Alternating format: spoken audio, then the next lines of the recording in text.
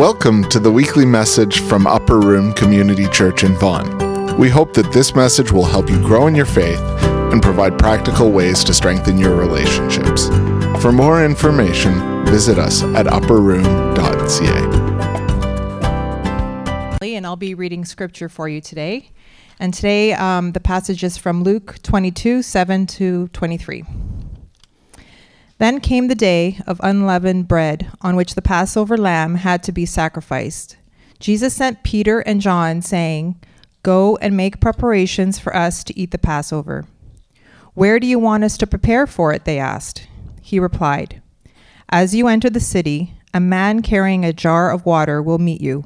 Follow him to the house that he enters, and say to the owner of the house, 'The teacher asks, where is the guest room where I may eat the Passover with my disciples?'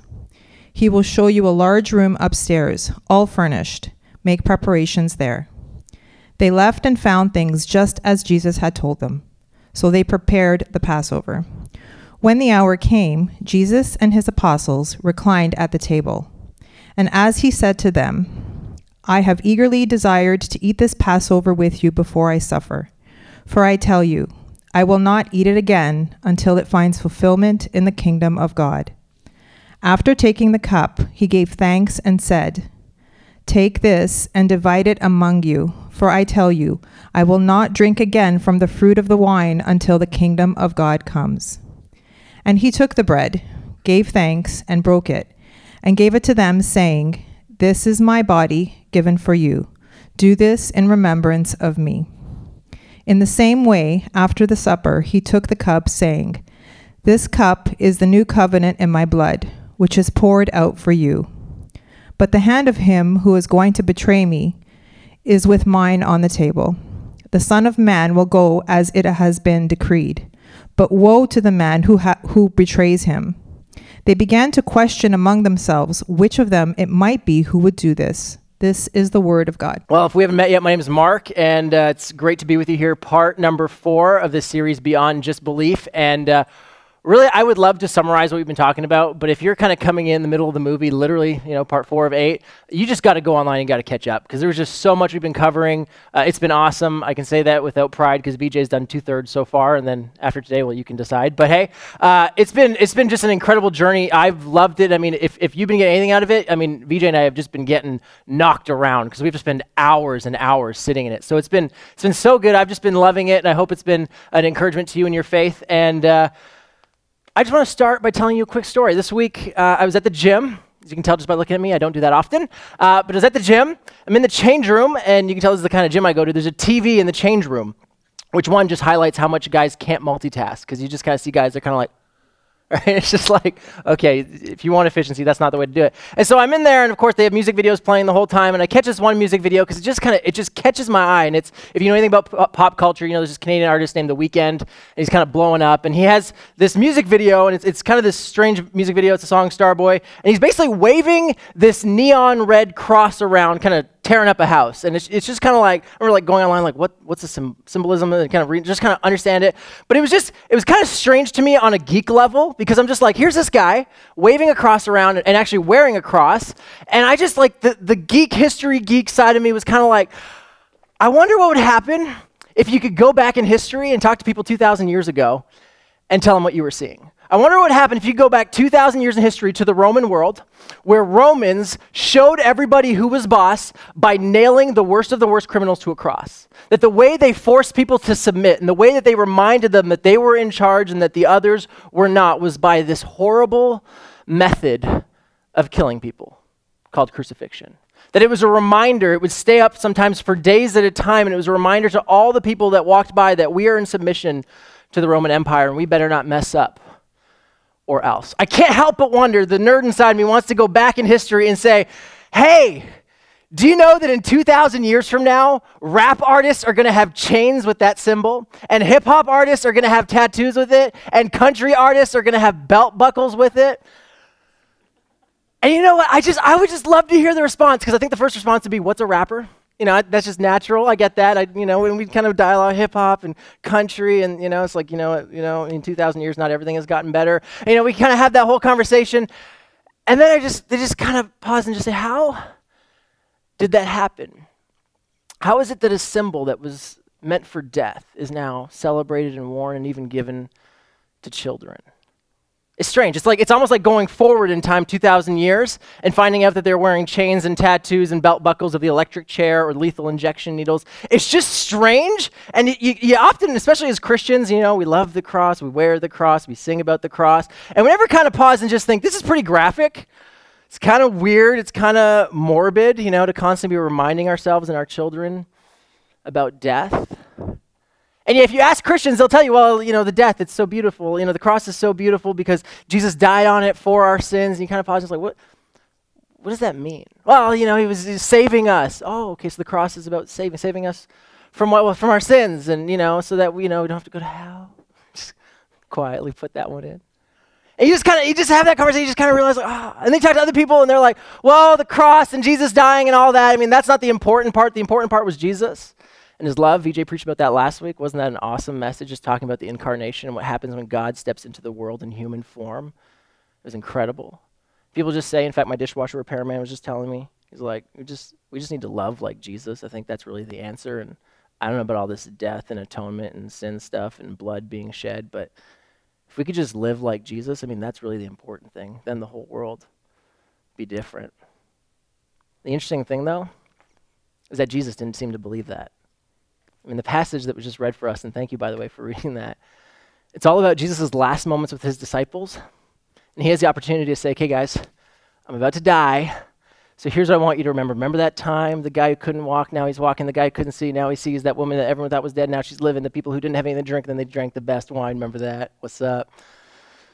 No, he says, I want you to remember how I died. In fact, he breaks bread, and he says, every time you break bread, 3 times a day, that's what they did, and every time you drink wine, I want you to remember that my body was broken and my blood was shed. I want you to remember how I died. It's the thing we would never, ever do, Jesus does. It's the time when we are at our weakest. It's the time when we have no control. In fact, when someone does die, we tell them, don't remember these last days. How bad it was, how painful it was, how out of control they were, some of the things they said when they weren't in their right mind. Don't remember the death, remember the life. Jesus lives this amazing life, in fact, the best life, the life that should have been remembered, and in fact was. But he says, doesn't even say, remember my life. He just says, remember my death. As John Stott so famously said, he said, if our faith in Jesus does not include the cross, it is not the faith of Jesus. That somehow to get away from his death is to get away from everything that he apparently believed that he was here to do. And so as Christians, we need to pay attention to the cross because Jesus wanted us to pay attention to the cross. And as hard as it is to talk about death, Jesus talked about death, so we better pay attention. And so that's kind of our topic for today. Not any heavy lifting at all. See, the interesting thing, the reason why this is such a hard topic is because so often it's hard to get our minds around.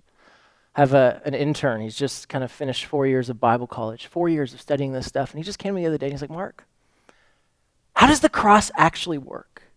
I'm trying to get my head around it. I just can't, how does blood actually solve our problem? We sing about how precious the blood is.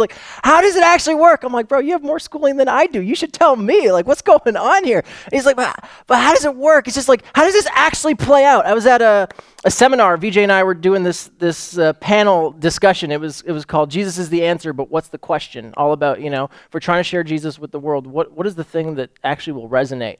And this pastor, I remember his first question, he's like, so I was out riding a motorcycle with some guys from the neighborhood just trying to, be with people who don't know Jesus. And after the ride, went back to their house and just kind of hanging out. And one of the guys there just kind of lights up a joint, just kind of, starts smoking. And he turns to the pastor and he's like, isn't life awesome? Isn't it just perfect? And the pastor kind of looked at us and he said, what is it about Jesus on the cross that is good news to this guy?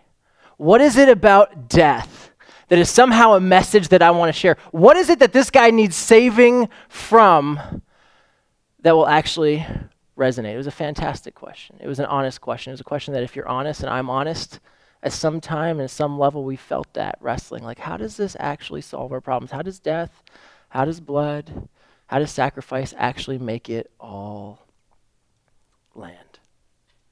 See, the thing that we often forget when we just say, because as Christians we always just use this kind of language, the cross saves us, we're saved by the cross, is that when you use the language of saved, to save something is to save someone from something and to something. You don't just save someone from drowning, you allow them to continue their life afterwards. If you're going to save someone, you have to convince them that they're being saved from something and to something. A friend of mine, he's worked in prisons for years as a crisis counselor with young offenders, and often he gets thrown into situations where he has to basically, on a human level, he's the only thing between an object and that kid's life. They have no more reason to live in their perspective. And while he's been bit and kicked and spit on and everything, he said, Mark, the reason I continue to do that job is because of the opportunity I get in that moment to try and convince them that they need to save their life. And I said, so what do you do in that moment? He said, I spend every ounce of energy trying to convince them that they have a reason to live. Because I can't just tell them they shouldn't die. I need to tell them why they need to live. If we're going to talk about being saved, we have to know very clearly, what are we being saved from? And what are we being saved to? And so to quickly summarize week 2, because that was kind of the turning point in the story where we finally started to kind of resonate and say, okay, that kind of explains my reality. You see, if you remember, week 1, VJ talked about created in beautiful creation, a triune God, a Trinitarian God, a God who's in community, creates us out of the overflow of his love and community, and we're communal beings. And then we learned in week 2 that we actually have this sin nature that is birthed in us, and it was put there after Adam and Eve sinned against God. And when they sinned against God, it wasn't this no or this arbitrary rule that they broke. It was, if you remember, it was breaking trust with God. They basically just ate fruit and said, we don't know if we can trust you, God. We'd rather go our own way. And we kind of just summarize it to say that the reason why that was such a big deal is because broken trust, as you see on the screen, broken trust is the death blow to every relationship.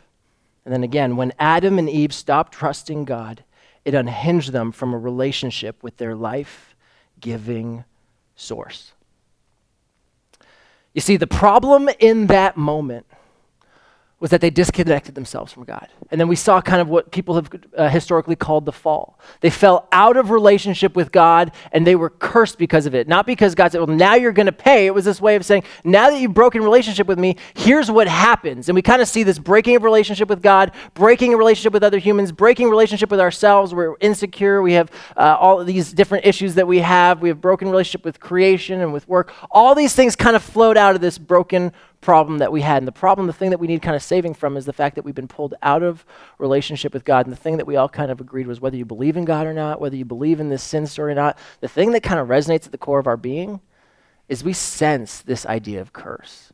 We sense having broken relationships with others, broken relationship with God, not being able to kind of make it all right, not being able to get rid of the shame that we experience, the guilt that we experience, the insecurities that we experience, that we've felt all those things, and the Bible explains it very clearly as the reason you experience death and brokenness on so many levels is because you've disconnected with your life source. You've disconnected with the creator of the universe. As we kind of talked about, no amount of work, no amount of school, no amount of good works would ever get us away from that sinful nature, that we continue to do what we don't want to do. We continue to move towards death, not simply physical death, but death in our relationships, death to ourselves, death in all these different ways. It has come totally in our world, and we desperately, desperately, desperately need saving from, and we cannot do it on our own. We desperately need to be reconnected with our life source. That ultimately, if you were to summarize it, the thing we need saving from is the fact that we've been disconnected from God. And the thing we need to be saved to is to be put back in relationship with our Heavenly Father. That would solve every problem that you've ever had, every problem that your neighbors have ever wrestled with. It would put us perfect relationship with the perfect God and perfect relationship with our creation. Jesus actually agreed with that. There's a famous passage, maybe you've heard it, John 3:16. And in that passage, Jesus highlights the exact same thing. It's in the early part of his ministry, and this guy comes to him, a religious leader, his name's Nicodemus, comes in the middle of the night, kind of secret, like, I don't want my friends to know, but he just kind of comes, he's like, Jesus, there's something about you that seems out of this world. Like, I can't get my head around it, but there's just something about you that is just incredible. And so Jesus starts talking to him, and he kind of just says, listen, you need to be reborn. And it's just like, how do I get reborn? It's a fascinating conversation. It's not for today, but the thing I just wanted to highlight, verse 3:16, because we say it all the time and we don't realize that this saved from and saved to is right in the most famous verse of all of Scripture. This is Jesus talking. He says, for God so loved the world that he gave his one and only son. He's speaking about himself. He's like, God brought me into the world. Look what he says, that whoever believes in me shall not perish, but have eternal life. Shall not deal with the ultimate consequences of being out of relationship with their heavenly Father. That's what perishing is. And it said we'll have eternal life, be put back in relationship, eternal relationship with our heavenly Father, the way it was supposed to be, the way we were all meant to be. You kind of see that part about perishing, and all throughout the Scriptures, there's so many word pictures Jesus uses to describe it. And if you have questions about that, it's like, what does that mean to perish and hell and all that stuff? I'll give you VJ's cell phone number after, okay? He'd be so happy to answer all your questions. But it's just, summarize it, it doesn't sound good. It doesn't sound good at all, and you want to stay as far away from it as possible. And eternal life sounds amazing. And when we continue to see the images of Scripture of what eternal life is, it's put back in relationship with God. It says in John, it says this idea of what is eternal life? It is to be with our Heavenly Father, to know him who created us.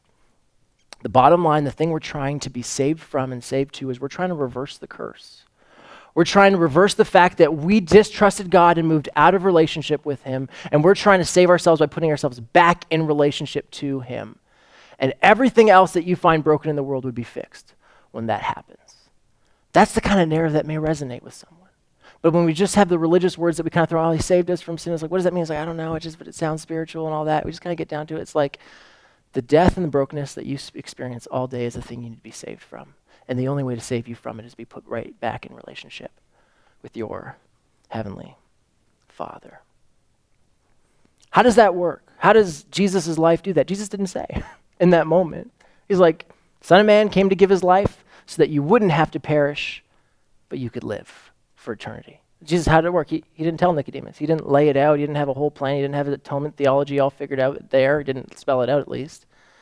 It wasn't there. It was somehow at that moment we just kind of know, and Nicodemus understood that somehow the giving of life leads to life. He doesn't say how. This whole topic, the one that we're covering today, is called atonement. It's the topic of explaining how we move back into relationship with God, that all the things that you find in the Scriptures, all the things that God did to put us back in relationship to God is what you call atonement. What does the word mean? It means to cover over sin, to blot out sin. When they were trying to translate this idea of being able to blot out sin, to undo all the things of sin, when they tried to bring that into the English language, there wasn't even a word that would cover it. So they made up a word. That's where we got atonement from. It was just Bible translators. They needed a word. They made up the word atonement. Do you know where the word comes from? 2 words. At-one-ment. At one. It was this idea of this whole process of being put back in relationship to God, to being one with him. That's what was covered in this idea of atonement. And so you ask, okay, so how does Jesus' death make us at one? How does that actually work? You know, blood, sacrifice, how does that work? That's the whole topic, and that's what we're going to try and answer today. Now, just to warn you, you may leave here today not having all your answers answered.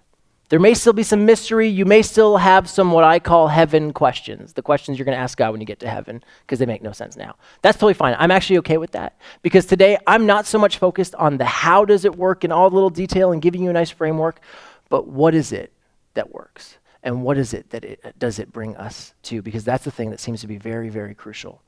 Important. So what is Jesus doing, and what is he saving us? He's saving us from something and to something. He's saving us from the destruction of our choice to distrust God and all that sin has brought. And what is it saving us to? At oneness with God or eternity. Reason we pay attention is because it solves our greatest problem that we've been trying to solve ever since Adam and Eve chose to distrust God. And we've had that in our nature and been unable to solve it. So let's go back to Jesus. Jesus kind of comes into the world. You saw John 3:16. He's kind of talking. He's like, here's why I've come. John the Baptist, when he's introducing Jesus, Jesus kind of comes. He's like, look. He actually calls Jesus the Lamb of God who takes away the sin of the world. Jesus later, Matthew 20, he says, I came to ransom, to free captives. That's kind of the idea of ransom, is to buy back a slave. I came to ransom slaves. Many people thought, the Messiah, the Savior, would come like a warrior, or, we just sang like this idea of a lion, and yet it's this juxtaposed image of it's a lion, it's a lamb. He comes in power, and yet he comes in sacrifice. And people are starting to get these images, and they're not quite getting it. And we discover, as Jesus kind of gets later on in his life, nobody understood that his life needed to be given. In fact, the disciples, if they had understood this, that, hey, if God would just come into the world and die for us, we would be okay, they didn't get it. That's why when the soldiers came to get Jesus, they start fighting back. These guys had been taught not to fight, don't be violent, pulls out a sword and cuts a guy's ear off. They are desperate to not let Jesus die. They didn't understand that a life needed to be given to somehow solve this issue. It didn't make sense to them at the time.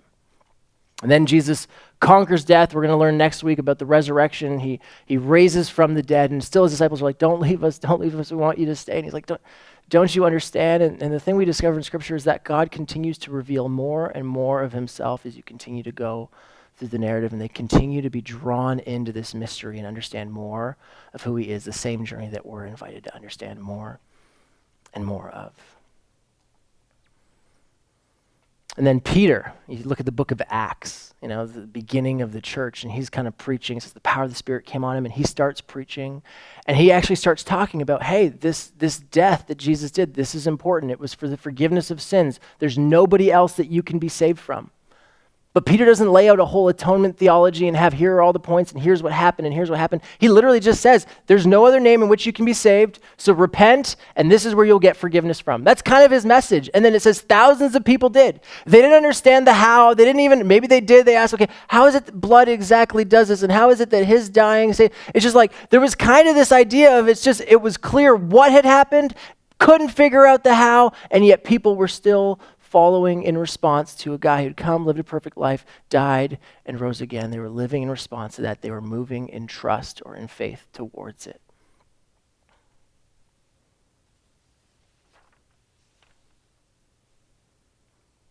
History continues.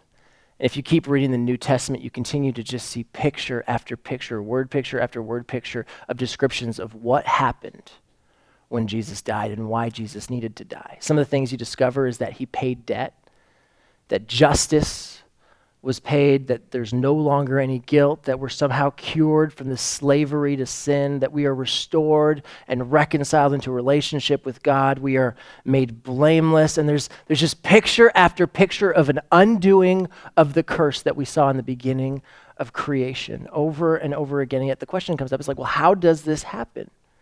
How does death do this? How does one perfect person dying actually bring the whole world back at one with God? How does it bring us back into reconciled relationship to God?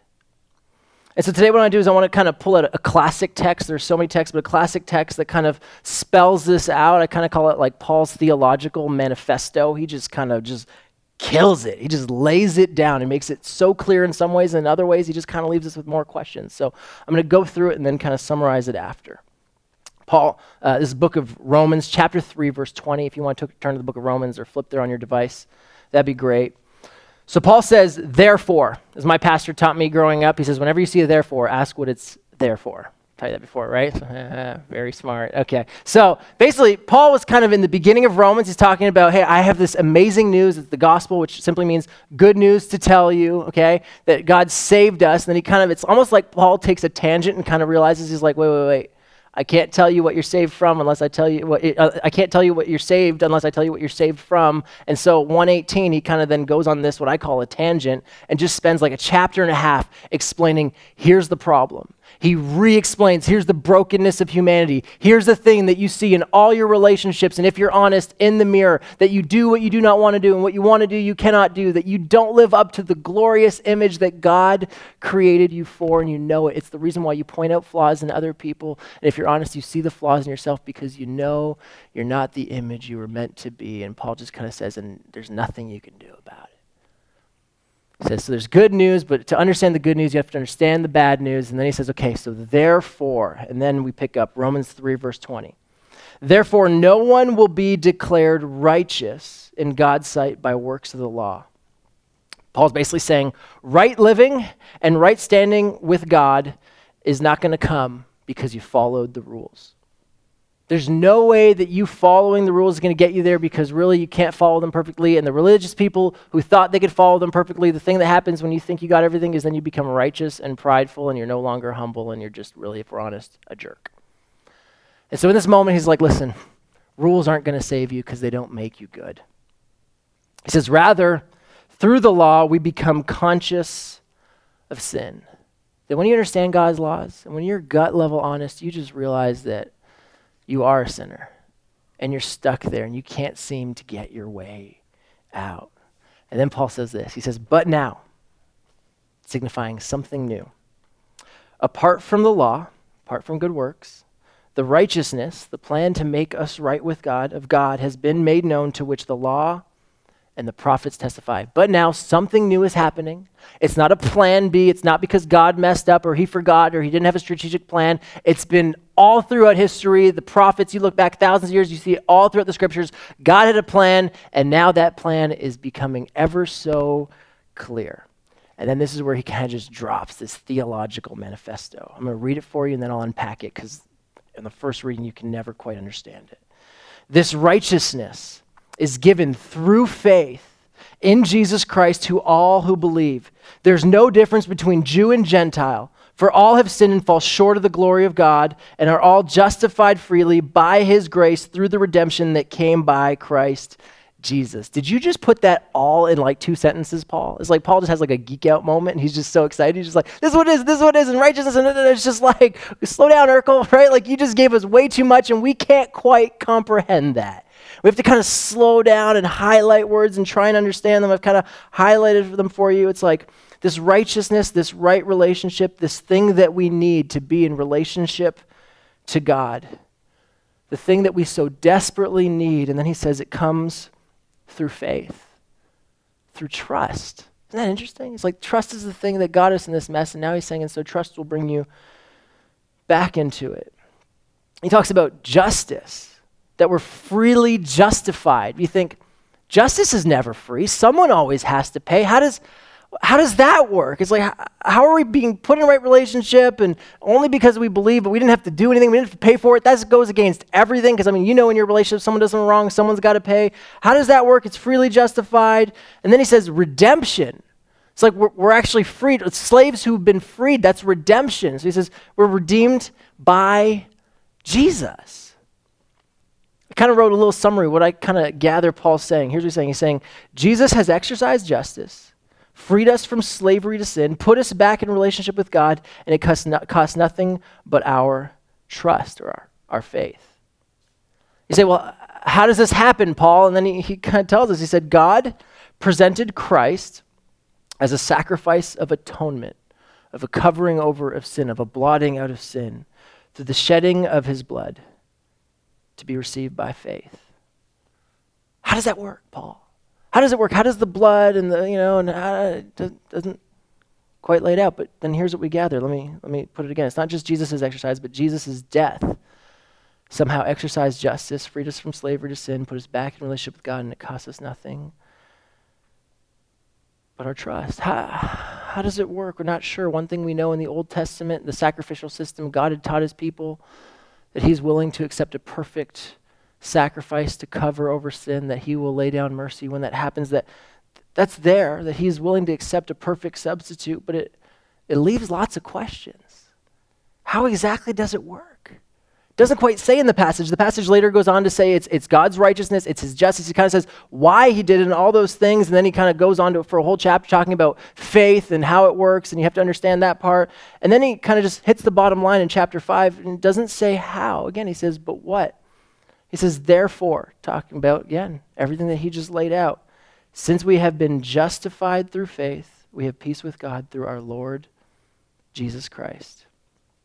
Bottom line is Jesus' death made peace with God for us. It brought us back in relationship with God. What happened? How did it work? And there's so many, and please don't get me wrong, okay, but there's so many ways in which we lay this out and we systematically, and there's some beautiful textbooks, I've been just reading them for the last few weeks, of how it all kind of lays out, and yet there's this element of mystery. In fact, the last few weeks I've just been kind of reading and just kind of give you an image of just a glimpse of what it's like to kind of study this topic. Okay, here's kind of my office. Okay, that's how I write a sermon, okay? This is what happens when you have ADHD and you can't sit still, okay? So it's just like, I just kind of like was just studying, pulling out all the passages of Scripture, and I'm just like laying them all out about, here's what the Scriptures say about atonement and what Jesus did on the cross and what it accomplished for us, okay? And not only is that there, but like there were so many other images. There's images of ransom, of being redeemed, of being no longer condemned, of Jesus being an example for us, that we're not our own, that somehow we were bought at a price, that it blots out our sin, that it's a new covenant, that somehow it's all about the blood, that it's an offering and it's a sacrifice. You just kind of go through it. And this is a stack of things I couldn't even fit on my board. And I'm like, I actually sent a picture. I'm like, VJ, how do I do this in like 35 minutes? I don't know how to explain this. The more I studied it, the more I just wanted to hit my head against the wall and say, I can't get it. Like every time I understood a new word picture, I'm like, I think I got it. And then I'd read another one. I'm like, it's bigger. There's more here than I can even comprehend. There's more than I can get my head around. It's just huge. The more I studied it, the less clear it got. I was like, why is this? It should be getting more clear. It always works this way. The more I study, the more the clarity I get, the easier it is to preach on Sunday. Not with this topic. It was the exact opposite experience for me. The more I tried to just simplify it really quickly, the more I realized it's not what the New Testament authors were trying to do at all. The New Testament authors were not trying to say it's this plus this plus this, and there you go, there's the good news. No, they were just trying to say, do you understand how big it is? Do you understand how much was accomplished there? Do you understand that you cannot get your head around what happens when God steps into the world and gives his life for you? Do you understand how much he loves you, that he would sacrifice? And over and over and over again, these images are given. As my pastor Sunder said when I called him yesterday, he's like, it's just like there's these spotlights that give us glimpses of the majesty of God, and we just can't get our heads around it. And so Paul's desperately trying to communicate it to all these different cultures, and he has all these different word pictures to use, and he's just trying to say it's just so magnificent that it almost goes beyond words, but of course we try and explain it.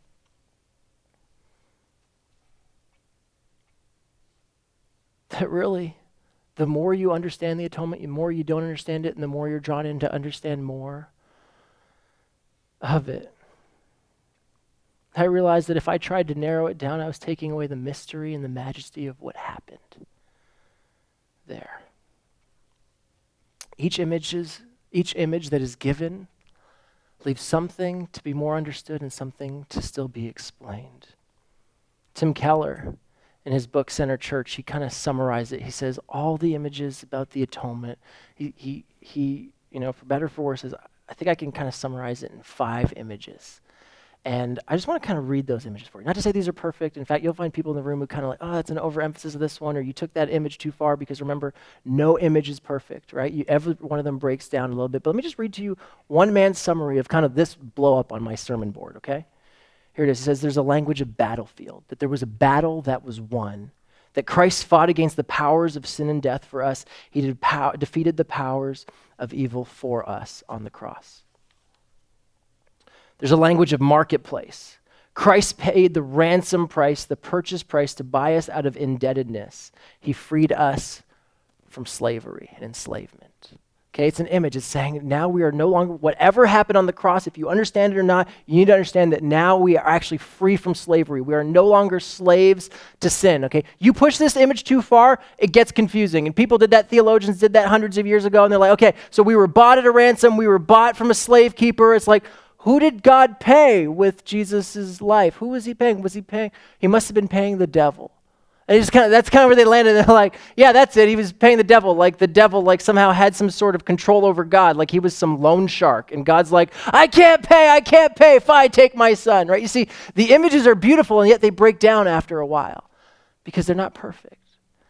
To continue, the language of exile. Christ was exiled. On the cross, he cries out, my God, why have you forsaken me? He was taken out of relationship, the thing that we should have been. He substituted himself for us. He experienced that, so we wouldn't have to. He was cast out of the community so we who deserve to be banished could be brought in. He brings us home. There's a language of temple. Christ is the sacrifice that purifies us, allows us to draw near to a holy God. He makes us clean and beautiful. I still don't get that part.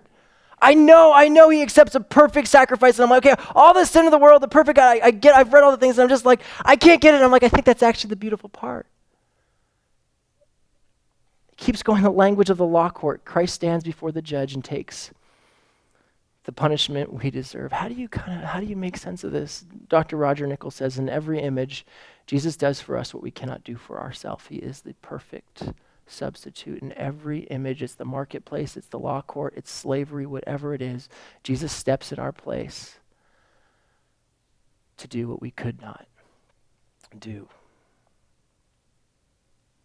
Because he was perfect, he was righteous, he was holy, it was righteous for unrighteous. You just keep reading, you just keep discovering more and more of why he was the perfect gift that saved us from what we were to what we needed to be.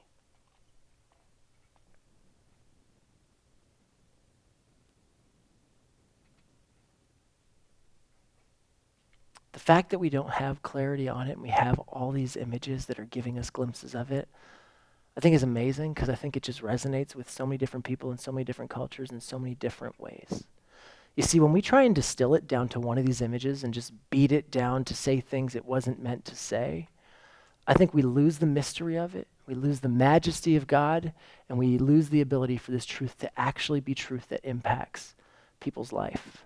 Think about that biker, smoking up in that room in this passage, just thinking, in which way does the message of Jesus engage with this guy's life? You know what the answer is? Is like, first, you just got to have a conversation with him and find out where he is, and then you'll start to see one of these images just stick up and say, that's the one.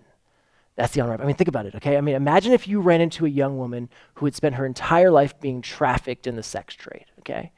And you just kind of narrowed in on one of these things. It's like, well, you're a sinner, and you need someone to pay for that. And you just kind of think like, hey, it's actually true. It's actually in the Bible. And yet I wonder if that's the image or that's the on-ramp that's going to bring her in. But I wonder what would happen if you talked about exile or enslavement. Then all of a sudden she's drawn in and she says, that's what I'm looking for. That's what I need to understand. And as she understands that one, she digs more, and then she understands sin, and then she understands all the other images, and you just start to think, oh, isn't it amazing that as Paul and all the New Testament authors were kind of writing to all these different cultures, they're using all these different images to say, it's so much bigger than this little transaction of payment. It is so much bigger. It is so much more life transforming. Imagine talking with a lawyer who has just seen criminal after criminal get off, buy their way out, and they're just like, when will there ever be justice?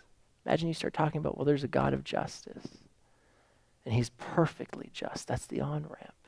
Think of talking to a war veteran, comes back and he has seen humanity at its worth. He's seen people do things he never thought they could do. He's seen himself do things he never thought he'd do. And all of a sudden you talk about the breaking of slavery and the power of sin over us, or the breaking of shame and guilt, and that we don't have to give account because Jesus gave account for us. All of a sudden you see that these amazing on-ramps all of a sudden speak to culture in a way that we never thought this small little idea that we simplified it to could. That the more we understand how amazing the atonement is, the more we discover how it impacts all of creation, the more we understand that it is the answer to the question that we have been looking for, how to bring us back in community with our Creator, and to bring creation back to the perfect place that it was designed and created to be, and we have not stopped longing for since.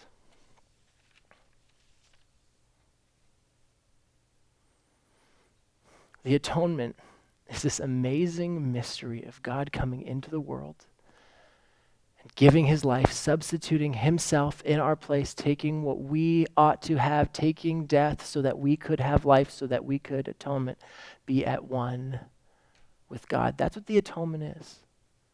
That is what it is all about. That is that song we sang says, death has lost its sting. That's why we worship Jesus. Because we spend our entire lives fighting the sting of death. The death in relationships, the death of our what feels like our internal struggles and death, the death of our life. To say, how do you respond to the atonement? That song was so perfect. It says, I'm running to your arms. You run to the arms of the one who has taken death away from our world. Let me pray for us.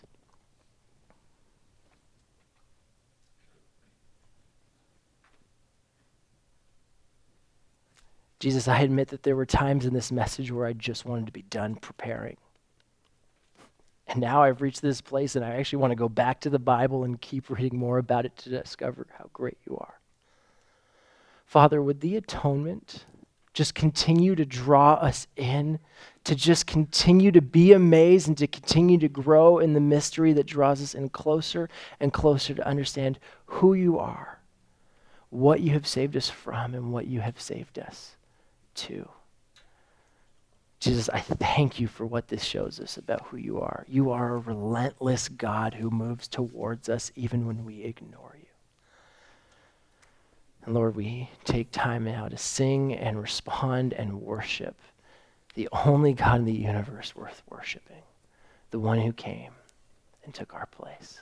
In Jesus' name, amen. Just place standing for a moment for the benediction. If you're new, benediction is basically a word, two words put together, benedicte, to speak good words or to speak blessing. And it's my honor and privilege to bless you today.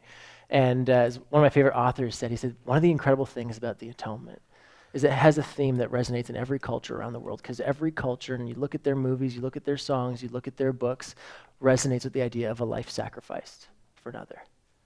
That if that's the only thing you grasp at this moment, may that leave an insatiable, unstoppable desire to get to know the one who gave his life for you. And for those of you who are kind of, you're on the fence, you're figuring it out, you're like, okay, it's interesting, it sounds good, I want to know more, or I'm ready, I want in, I want to trust, I want to place my trust in him. Some of the lead teams and prayer members of the Upper Room Community Church are going to be up here on the side, and they're ready to pray with you after. So